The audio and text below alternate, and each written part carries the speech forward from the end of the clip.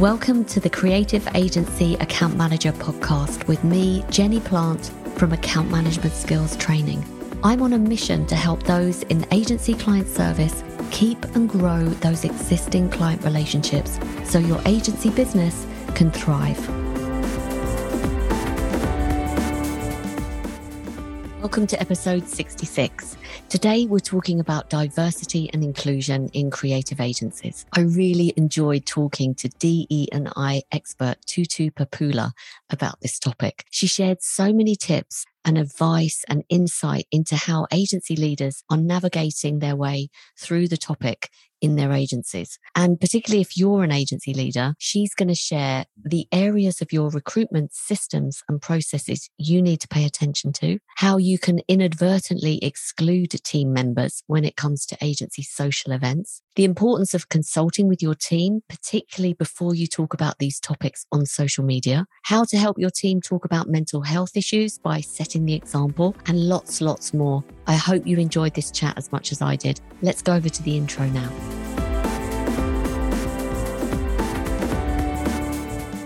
Today, I'm absolutely delighted to be talking about a topic that I haven't covered on the podcast yet, and that is diversity and inclusion. And I've invited Tutu Papula to come and talk to me about it. Now, Tutu owns a people and culture company called Sleek HR.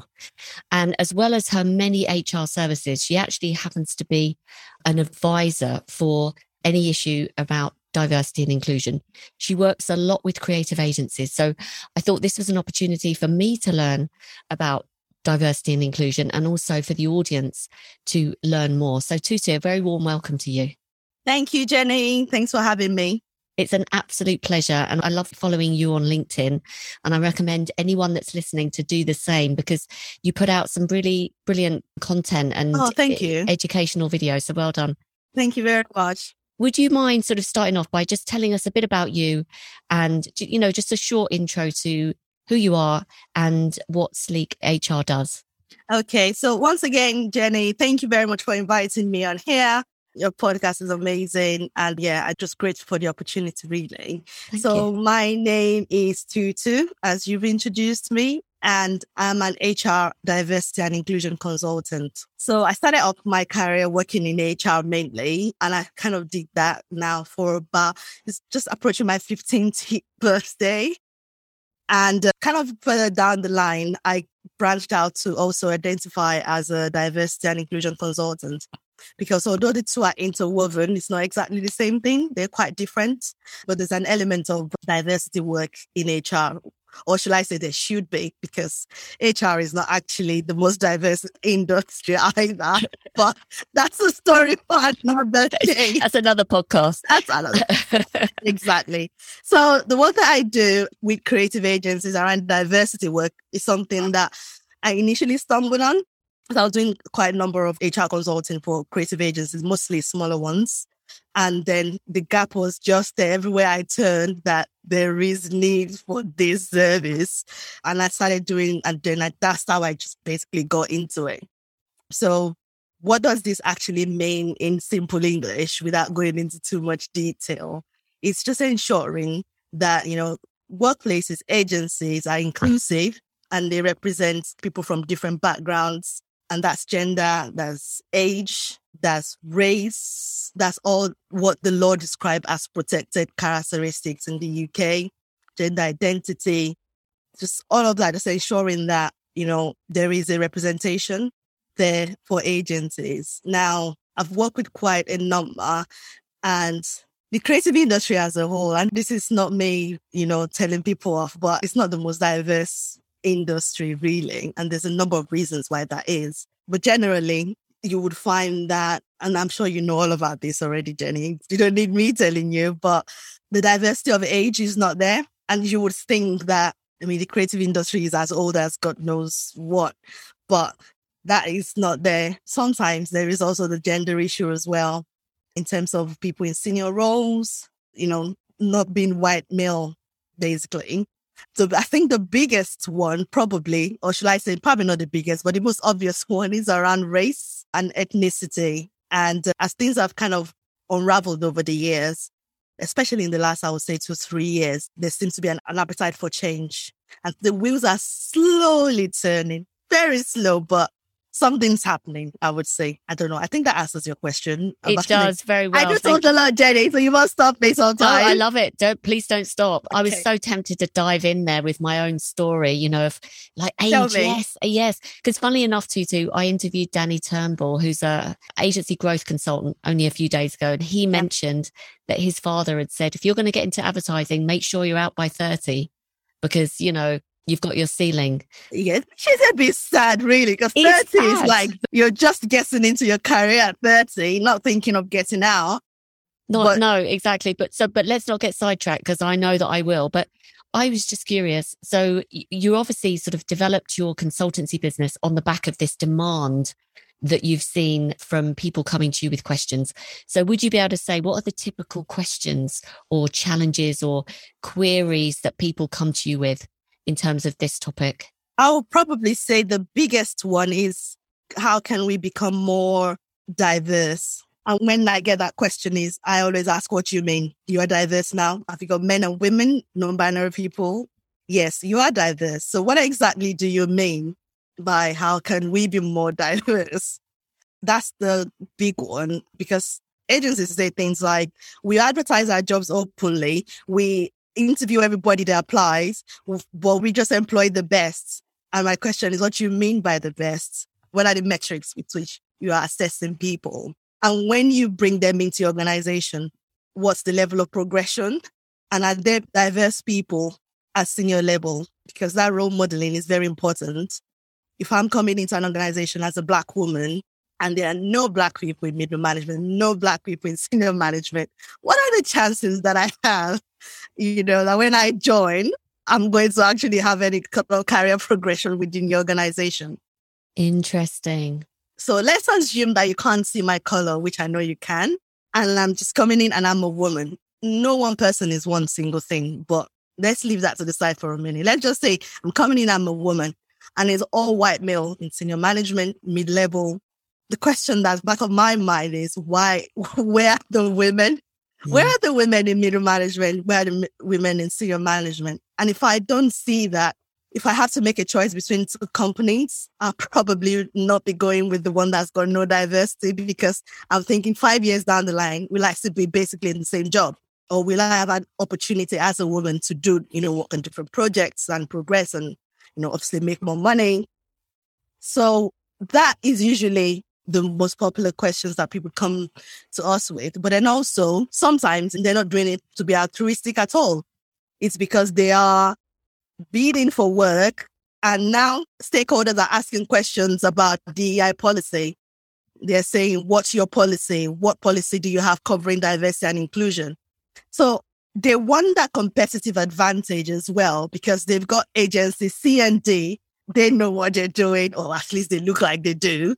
And they say, oh, we're doing this. We're supporting LGBTQ people, the organization. This is how we're attracting Black and brown people to here. This is the level of progression of our women. This is our gender pay gap. And you're just there. You haven't got any of this stuff. So at some point, it's like, okay, let's find a diversity and inclusion consultant, because we can't afford to keep losing out on big projects. So sometimes that's another reason they come to us. Now, diversity, it's not actually easy, should I say, because of the politics that surround, you know, talking about the issue of diversity. Sometimes people don't necessarily want to do it. So they've avoided it for this long because you don't want to put a foot wrong. You don't want to say something, and then you trend on Twitter for all the wrong reasons. And then now you're going to release a statement explaining why you said what you said and why you didn't mean it, and you're apologizing or whatever. So I think because of all that drama around it, sometimes people just don't want to bother with it at all. So they just want to find somebody who can just say to them, and they can say to the person, this is what we need. How can you help us? And that's where we get involved. You've covered so much in such a little time, and I'm sure there's lots of agency owners listening, or anyone working in an agency sort of nodding their head along about what you've just said. You know, people wanting a competitive advantage, wanting to avoid the conversation, not wanting to put a foot wrong, are seeing that other agencies are doing it, or they're being put pressure on by maybe procurement from a client perspective, saying, well, what's your policy? And we don't actually have one. So where do we start? So fantastic. I love what you said about, if you're looking at a company and there are all white males and I'm joining as a Black woman, what's my thoughts on how I'm going to be progressing within that agency? Yeah. So, wow. Okay. And do you think, are there any legal metrics currently? Because most creative agencies that I'm dealing with lately are independent. So anything up to 50 people. So for such a small company, are there any particular legal requirements yet? So on the issue of numbers, I would say that most of the clients that we work with are around that number. Okay. So it's okay. So you don't need to wait until you have 200 employees to start working on your diversity and inclusion. I think you do it before then. It's much easier for you. In terms of metrics, so this is where my HR experience comes in. The Equality Act, which I'm sure you've heard about many times, talks about different protected characteristics that are protected by law. Gender, pregnancy, your race, disability. I think it's about 8 or 9 that's listed in law. So I would say that's like the general metric, so to say. This is where there is a bit of a delineation between my DI work and my HR work. The law says these people are protected and they should have equal access as anybody else would. I'm kind of paraphrasing here, but that basically is the gist of it. However, it doesn't account for things like socioeconomic backgrounds. So I might be a white male and automatically people might say that I'm privileged, as an example. But I'm a white male from an economic background that's not, should I say, not very good, not very great. So in that sense, I am disadvantaged as well. So when the law says, gender, race, because I'm not a woman and I'm white, does not necessarily mean that, my life is, perfect and I will never suffer any disadvantage. That economic part still puts me at a disadvantage. Now, the sort of discrimination that this person would face would be different from the one I would face, for example. But there's still something there. So that's why it's important to look deeper. So not just look at, this is what the law says, and as long as, we're compliant in that area, we're fine. But no, look at people from underrepresented backgrounds, socioeconomically deprived areas, for example. There is a lot of work to be done there, especially in the UK. So there's an assumption that if you have a job, you go through a 9 to 5 or whatever times you do, you're doing okay. But there are people that work that still go to food banks and things like that. So there are metrics. I'll use the word loosely, metrics, but it's still important to ensure that, you're looking closely. What I would usually advise is that you consider for, you've got under 50 people. And this advice actually is valid for those bigger as well. Look at these areas and you would cover a lot doing that. Check your systems. What systems do we have in place in terms of how we capture data when people come and work with us or want to come and work with us or how they progress? Check your processes that you have in place. What's our recruitment process? Are we still recruiting? It's 2022, but are we still recruiting our friends' children for internships? Okay. If we're still following that process or we're still giving jobs to our mates, let's face it, we know this will never end. Okay. I think until the end of time, that will still continue to happen. But what formal process do we have in place to ensure that the impact that these kind of decisions will make is minimized? Because this is how people lose out on opportunities, because jobs are basically being given to mates. Okay. Not saying it happens all the time, but we know it does. So what are the process you have for recruitment? What do you do in terms of progression? Is there an active plan, or are you leaving it to chance that when people come and work within your agency, they go from account executive to senior account executive? And what's the career progression path? What does that look like within the pay? Also, what does pay look like when people are starting? Are you benchmarking your salaries within your organization? Or are you basically offering men and women the same thing? Now, these things sound really obvious. And some people think, of course we do all this, but do you really? Is this noted? Is it written down somewhere? Are people following it? Because sometimes agencies, most agents that say they start off as founder-led businesses, you start getting more jobs, start getting more people on board. and then it's just growing, and then you're just focusing your attention on like the business development. Obviously, that is important. Otherwise, if there are no contracts, there is no agency.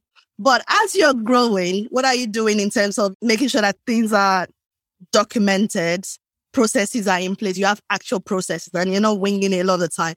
A time will come when you can't deal with your HR yourself. As an agency founder, find people who can do that for you. Because let's face it, you're one person. Things are going to slip through the net, no matter how great you are. So think about your systems, think about your processes, think about your people and what kind of culture you're creating. I know this sounds really simple, but there are the factors that affect diversity, within the creative sector. Also, are all your social events in the evenings, for example, okay? And are they all about drinking? Now, I have nothing against drinking. I love a drink myself, but these things have an impact. If everything that's social is for evenings, what about the parents in your team? Especially the women. We know that women have the majority of the caring responsibilities. Not saying that men are not involved, but when we look at like overall, women are impacted more with like childcare responsibility or looking after a disabled person within your family and all of that. And everything that you do socially is in the evenings. Every single thing. What do you think is going to happen? At some point, there's bound to be like a feeling of exclusion there. And then if you have people who are religious, so around Ramadan, for example, you've got Muslims within your agency, if you do, and everything is around drinking, again, not the very inclusive environment. Now, I'm not suggesting for a minute here that everything gets changed, but consider those things and see how can we have a bit of a mix to make sure that this is a truly inclusive environment, because these are the things that make the difference between attracting people from diverse backgrounds and retaining them. It makes a difference. Somebody who has thought about all of these things is more likely to retain them than, if you haven't really given it much thought. I'm not saying that there's any perfect organization, but start somewhere is what I would say. Can I just pause you there? Because I think you've shared so much insight already. This has been brilliant. And you're right. I mean, in fairness, a lot of agencies are started by, you're a freelancer and then you start growing your agency and there's a million things to think about. Yeah. Keeping the lights on, keeping the business coming in, let alone stepping back and thinking about your processes and are we being inclusive enough? So there's a huge amount of pressure, and I can see why you recommend get someone who specializes in HR early on to consult with, and then maybe kind of take some of the thinking away that they could be doing on your behalf. But absolutely. And I wanted to pick up on a couple of points you said. Sure. You started off by saying systems, i.e. capturing data. Can you give me an example of what you mean by that? Okay, so let me use the recruitment process as an example, because most of us would have gone through some kind of recruitment process at some point. When you're hiring, who are the people that are applying to work with you? Because when people think about having diverse people within the organization, people from underrepresented groups, we start thinking from the point of when they're actually employed. But you need to be thinking about the attraction stage. So are we attracting enough women to work with us? Are we attracting enough Black and brown people? How would you know that if you don't capture data? Now, you can't not make assumptions on their names, because my name may be Alice Kirk. You make an assumption that I'm a white woman. I might be Jamaican. Do you see what I mean? So you don't actually know by the name. So when you have a recruitment process and you're thinking about diversity and inclusion already, start thinking from the attraction stage.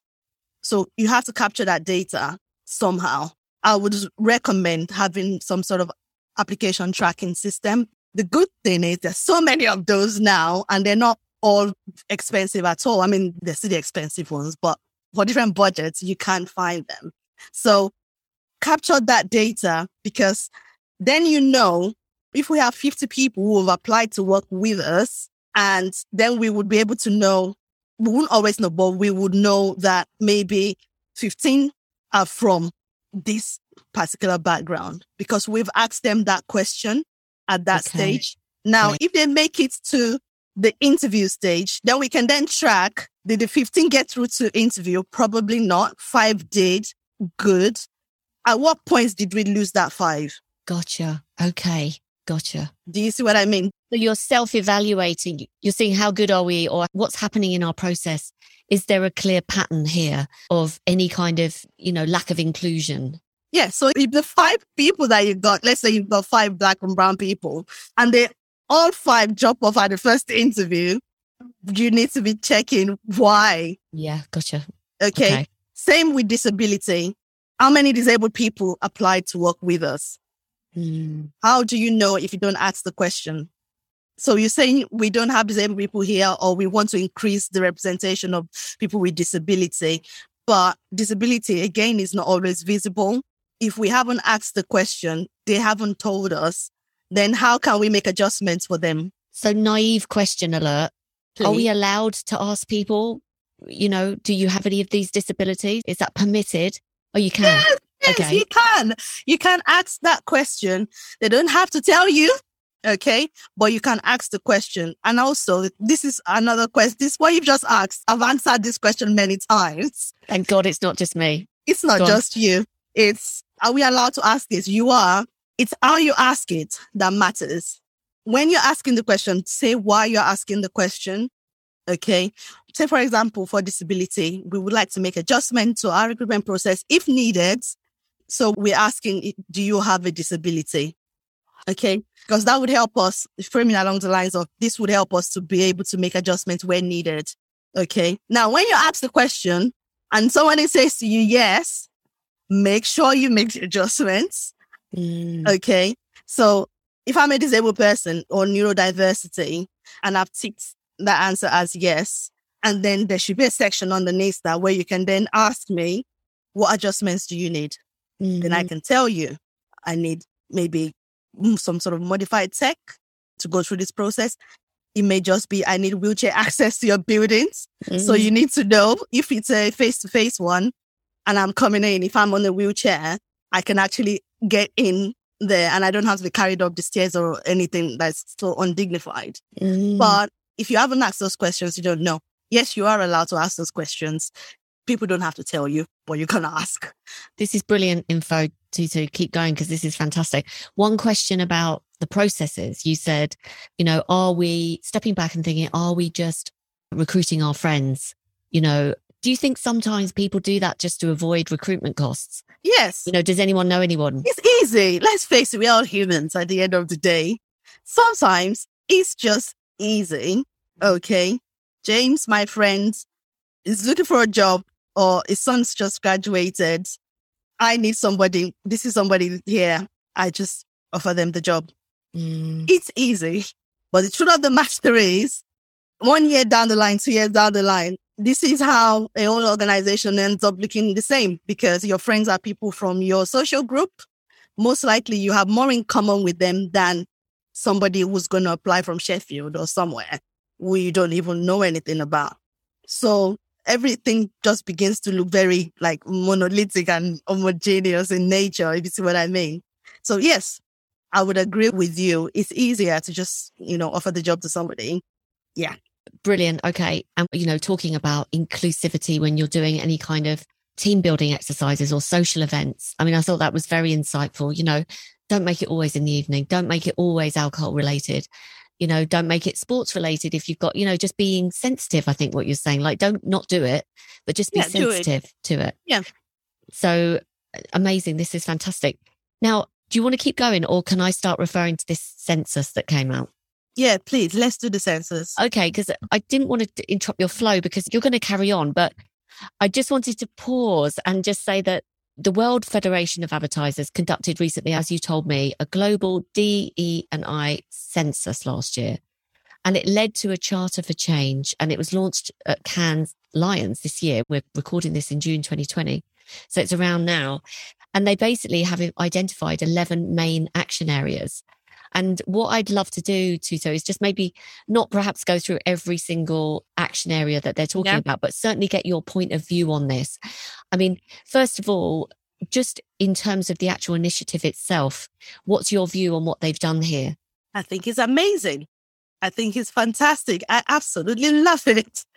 And that's because coming from, such an established organization, an event that, brings together everybody basically within the industry for them to be saying this.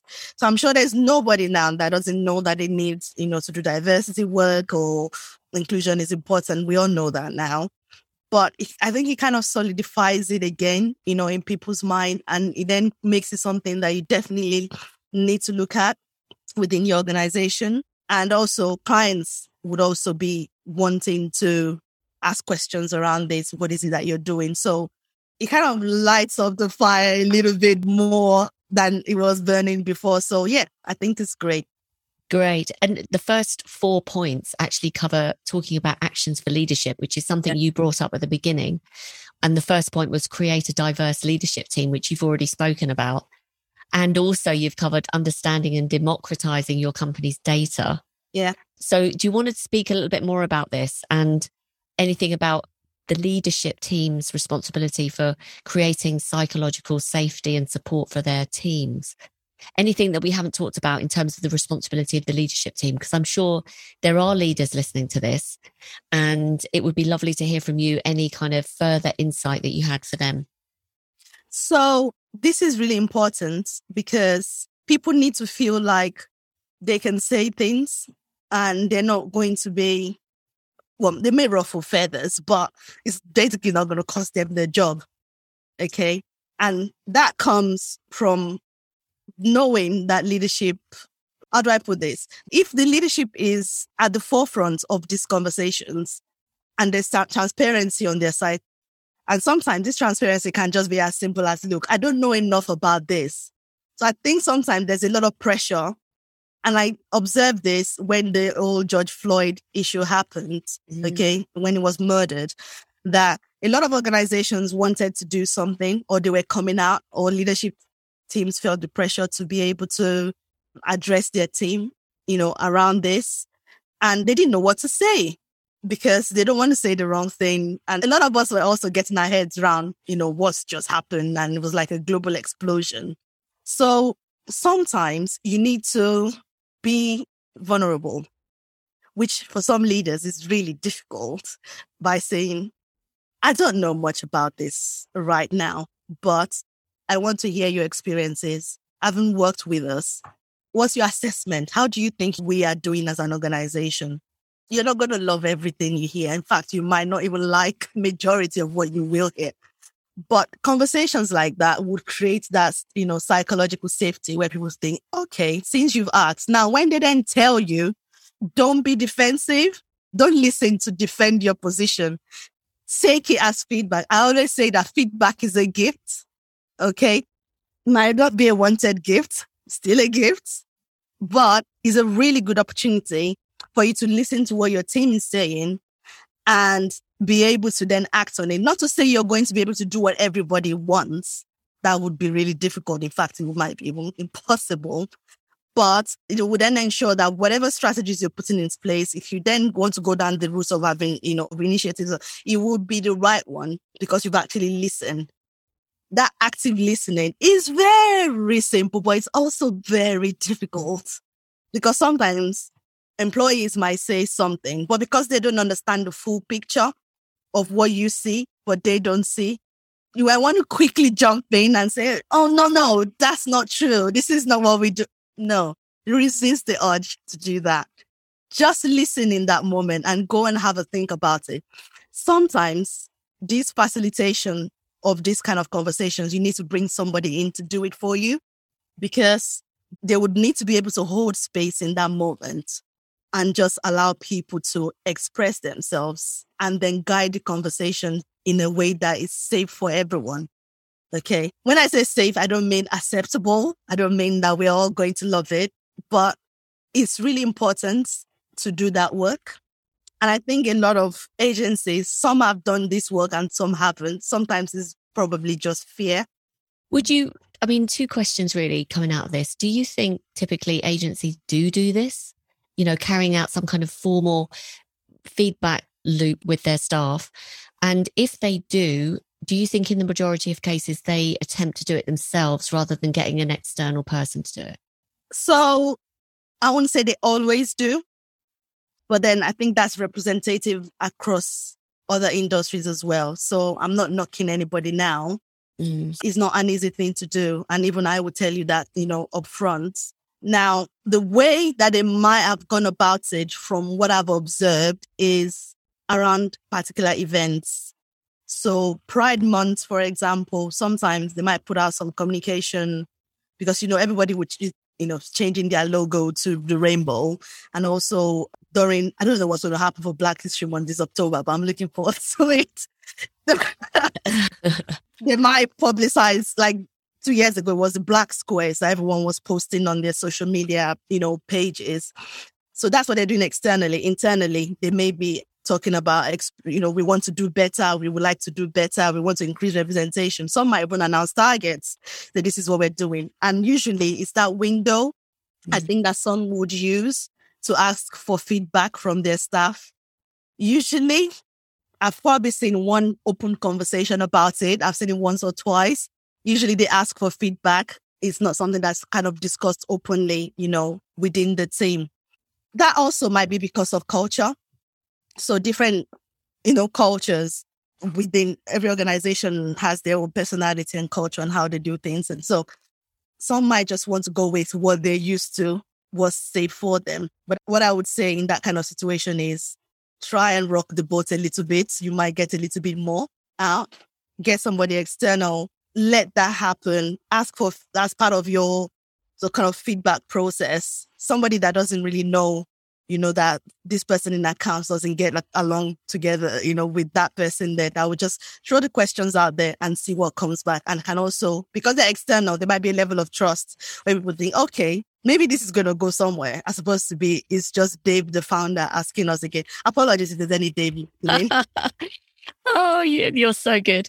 I think this is fantastic. And I think you're going to get more rich information from your team if they're talking to an external person. Because the point you said about, for these Black Lives Matter days or Black awareness or the rainbow for the LGBTQ, if your company is putting out any kind of social media, but as a person working inside your agency, that there's problems and they're not diverse and they're not open-minded, or it's kind of a bit crass, isn't it? And it's a bit inauthentic.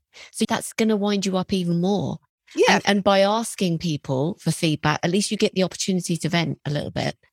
I suppose Tutu, I've been in enough toxic agency environments. And maybe I'm coming at it through a little bit of a lens here. So sorry. But there's these conversations that I had between team members that you kind of know these individuals within the senior management team and the way of working and their behaviors. And what they say to the external world isn't how they are internally. Yeah. And how they treat people, for example. So I think this is great advice. Yeah, I think that happens. Same thing with mental health as well. Mental health awareness.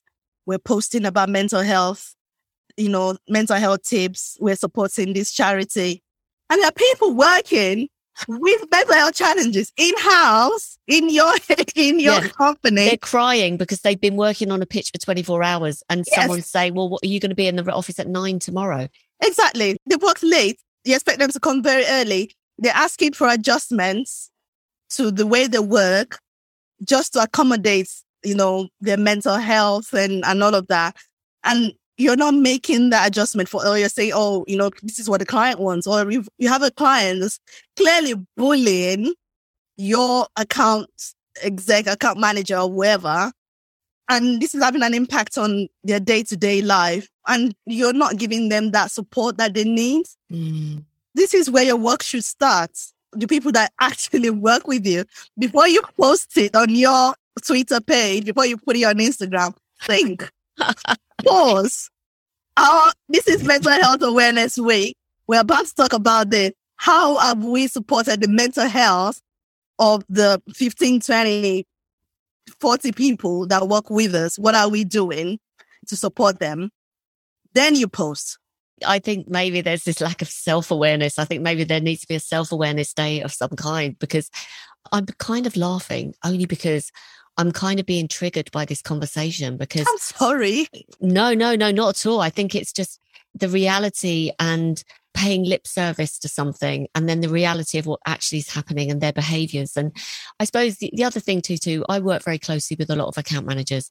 I get very close to them and they share things with me. Yeah. And not only do they not get asked for their feedback on an irregular basis, they're not even supported. Then they don't have that feedback loop where they tell me stuff that they're kind of worried about telling their boss or senior management team. And it breaks my heart, actually. So this is really good advice. So anything else that we haven't talked about around kind of the role of the leadership team? I think that diverse leadership team, having representation there, I think is really important as well. Look at your leadership team and what are the people there. Now, sometimes when we say things like this, the first thoughts for some people might be, well, I can't sack them to replace them with, True. So I'm not suggesting that you go and think, okay, 4 white males, I'm going to fire 2 and employ 2 women.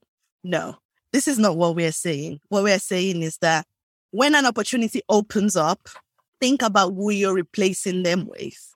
Are you basically recruiting like for like again? Now, also look at the people just below them in terms of hierarchy, because I don't think anybody's below. In terms of, what is the pipeline that you have within your organization? Is there an opportunity for progression for people onto the next level? Because sometimes when you have, the leadership team, there's really not much chance of people growing into that role from like a little bit more junior roles. And once one person leaves, we immediately, helicopter people in from outside. But what about your homegrown talent? And if you think that they're not ready for that role, why are they not ready? Sometimes the answers you get to that question is quite revealing. It might be people who just decided that at the moment, I'm already working 60 hours. Okay. If you're saying to me, there's an opportunity for me to step up, how many hours am I going to be working? I have caring responsibility. I have young children. I have a disabled person that I look after within my family. I can't work more hours than I'm already working. So it kind of goes again to the heart and the culture, of your agency, how you are looking after your people. And these things is very challenging. So I was saying to you earlier, to just look at one thing without it feeding into, all the other different things as well. If people are not ready to step up, how can you support them, for this to happen? And think about maternity, for example, maternity pay. Okay. Anytime I see an announcement on LinkedIn or somebody saying that they got promoted when they were on maternity leave, it just makes me happy. Or they've just come back from maternity leave and they are, been able to step up, or how their company has supported them. Sometimes you look at these things as the fluffy stuff, but this is part of how you build your diversity. You're keeping moms or dads or people who have careers within your company. It would enrich your brand because they have a separate life outside of, not saying that we don't all have, lives outside of work, but what they will bring, the richness that they will bring into your culture is different. It's just that it just gives that little bit different. It makes it a little bit more exciting. So yes, sometimes you might say these things are just being fluffy and, it's not the real stuff that we do, but is it not? Or is it? So you're saying make sure that you're looking internally as well. And also, I think the other thing that I've picked up just recently actually is when you're perhaps looking to hire from the outside, think about your team that you might be recruiting for the role that someone is in line with, but you just haven't even considered them. Like you're saying, make sure you're thinking about how that's going to make them feel, because that is the quickest route to demotivation I've ever known. Yeah. If suddenly someone else appears and you think, well, that was my career path. So you're right. Make sure that they are given a pathway. And even if you think that they're not ready, they might not be ready now. They might be in 12 months, but why are they not ready now? And how can you support them to be ready? To that point, Tutu, so we've got this, this is going a little bit micro now, but I get a lot of agency owners asking me this question, and I'd love to hear your view on this. I'll try. The biggest leap in the account management space is going from account manager to account director.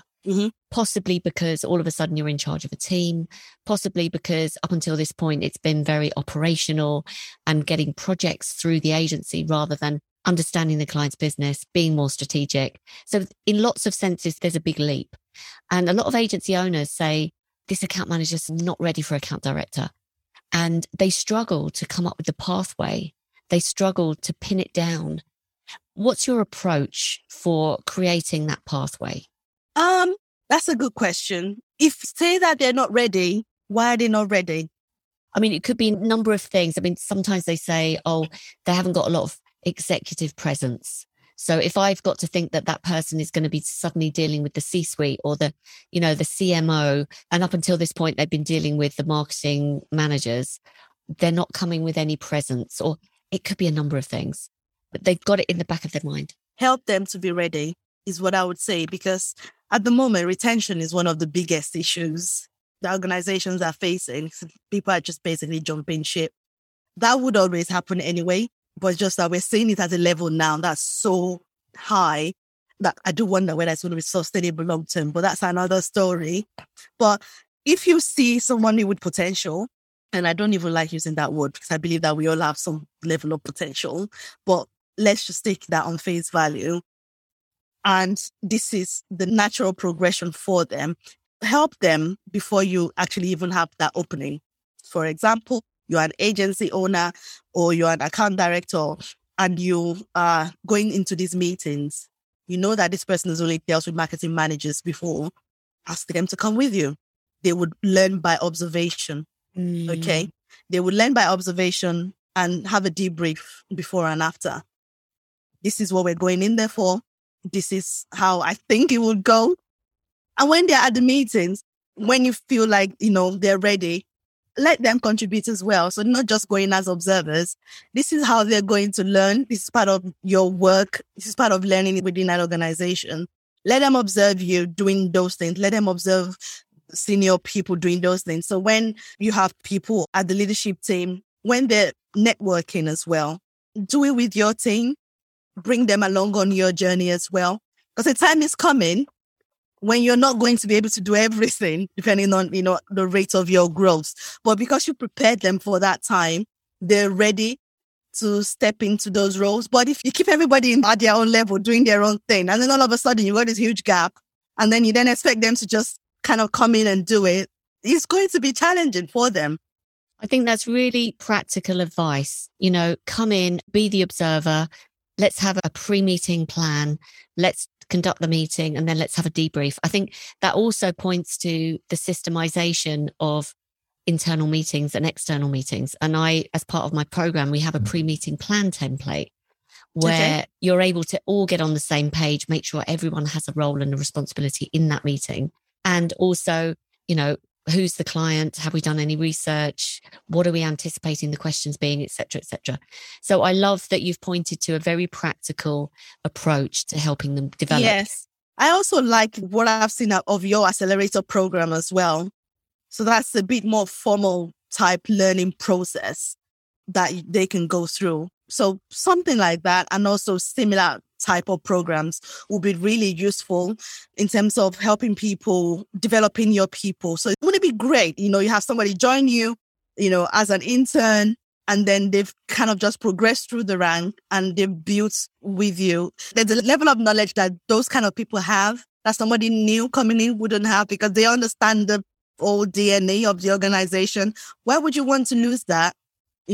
Just like that. And then because, people just leaving because they can't really progress. And I hear that, not just here, this is something that we've observed is that sometimes people feel like they have to leave to be able to get a pay rise or to be able to get promoted. That would always happen. Okay. Not much you can do to change that. But sometimes there is a place for developing talents that you already have and making sure that there's that clear progression path for them. Within your organization.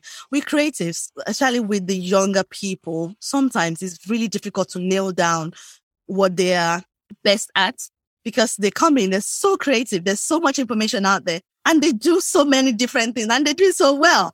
And it's like, oh, where does this person fit in here? Do I want to pigeonhole them here? But roll with it and, use their talents in that way.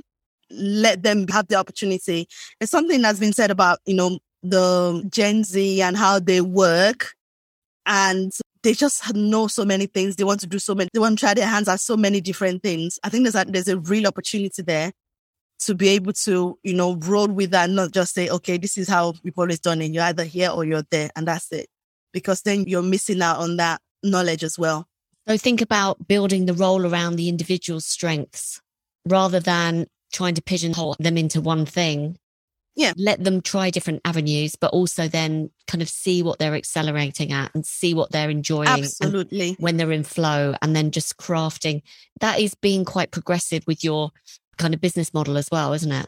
Yes, it is. It's not easy. I can probably hear somebody in my ear now saying, it's easy for you to say because you do the HR, you do the diversity. It's not quite the same. But if you start thinking along those lines, it would be something that, will be useful for you to do. I think, like, particularly for the audience that we're talking to at the moment is typically agency account managers.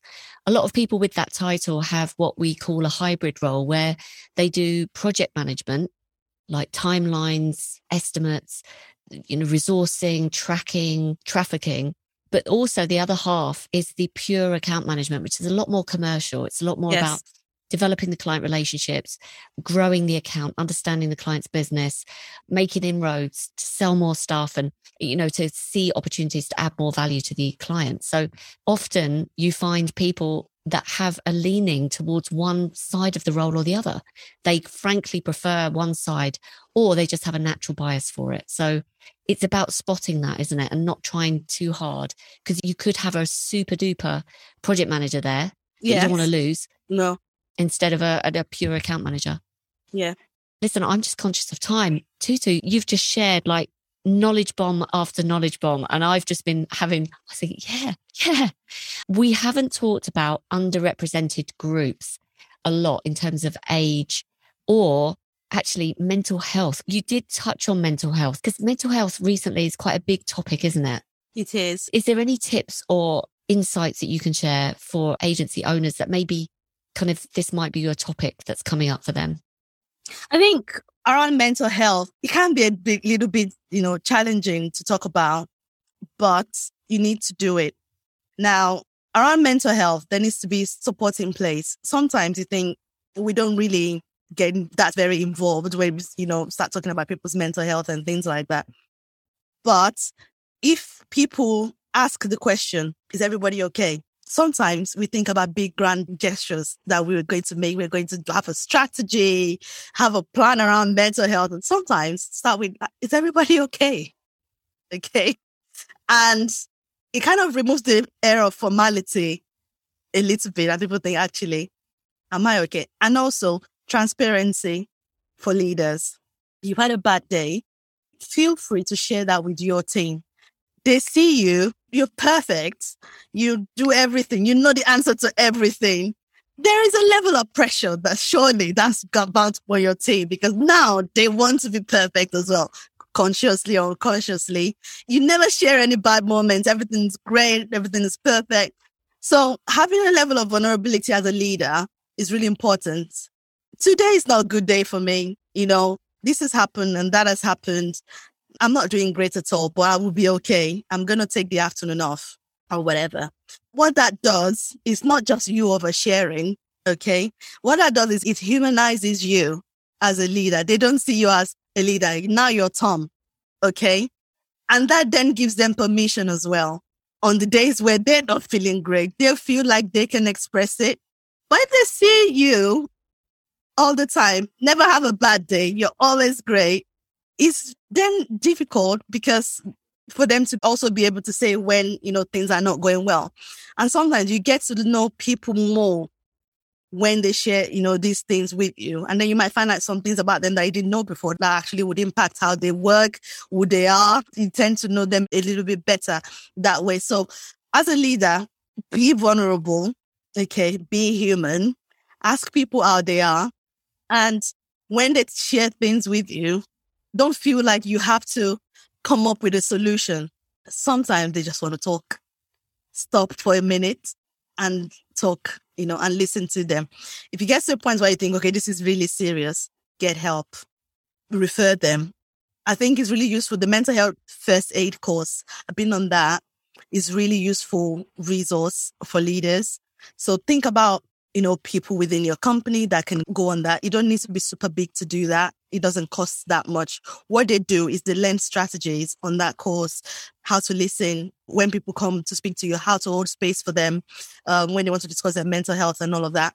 And it doesn't need to be HR that does this. It can literally be colleagues, within. So invest in that and then signpost people and then, promote it within your team to say, oh, we have 2 mental health first aiders. If anybody wants to talk, come and speak to me. Or if you prefer, go and speak to these 2 people. You will be surprised at the things that happen when you do that. You also empower your team as well, because they then know that, okay, you really care about this stuff. And then they want to be a bit more open, and things don't get to crisis points when, it then gets really challenging and then everyone's running around trying to find a solution, or people are taking 6 months off work. If there are things that can be done, before then yeah, it needs doing. Putting some investment behind it if you can. Great advice. Thank you so much. I'm so glad I asked that question because that was super helpful to anyone listening, I'm sure. So thank you so much.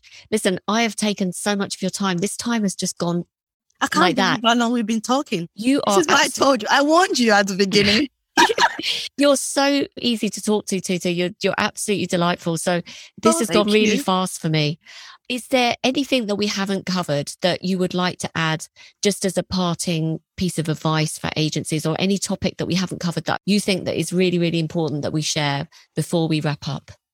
Okay, so few things. First one, the world of diversity and inclusion is very layered, okay?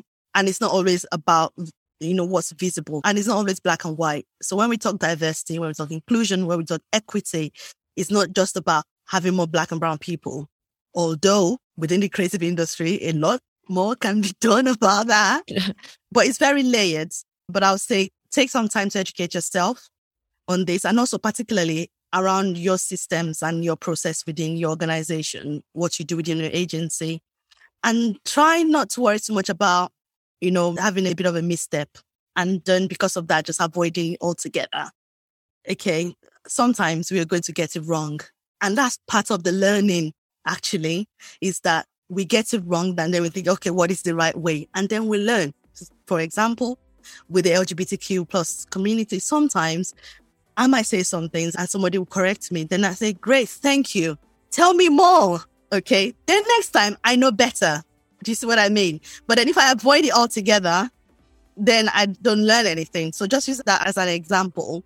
And just start somewhere. Usually start somewhere. You would find that as time goes on, it would grow, and then it will kind of filter into kind of different areas. But start somewhere. If you're not sure where to start from, ask your team, get external advice. There's always help available. And to that point about getting external advice, if someone has listened to this and thought, oh my goodness, I could really do with talking to Tutu about my particular situation, how can people get hold of you, Tutu? So I'm on LinkedIn, Tutu Popola. Find me on LinkedIn, or you can send me an email, tutu@sleekhr.co.uk. Yeah, go and watch some of my videos on there. I've been told they're good. They're short, just to get a sense of who I am and what I do. I do try to post everything, but sometimes I don't do enough. We'll put those links in the show notes, and hopefully people have got a sense for you as we've gone through this conversation, because you're just so open, so straight talking, and you clearly have a lot of experience in this area. So I would urge anyone that's got any kind of situation that they'd like to discuss around DE&I to talk to Tutu. So Tutu, thank you so much for joining me. This has been absolutely brilliant. You're welcome, and thank you for inviting me as well. We would have thought that meeting on LinkedIn would lead to this, but there we go. This is where we are now, and it's lovely. I really enjoyed talking to you, Jenny, and very much appreciated as well. You too, Tutu. Thank you so much.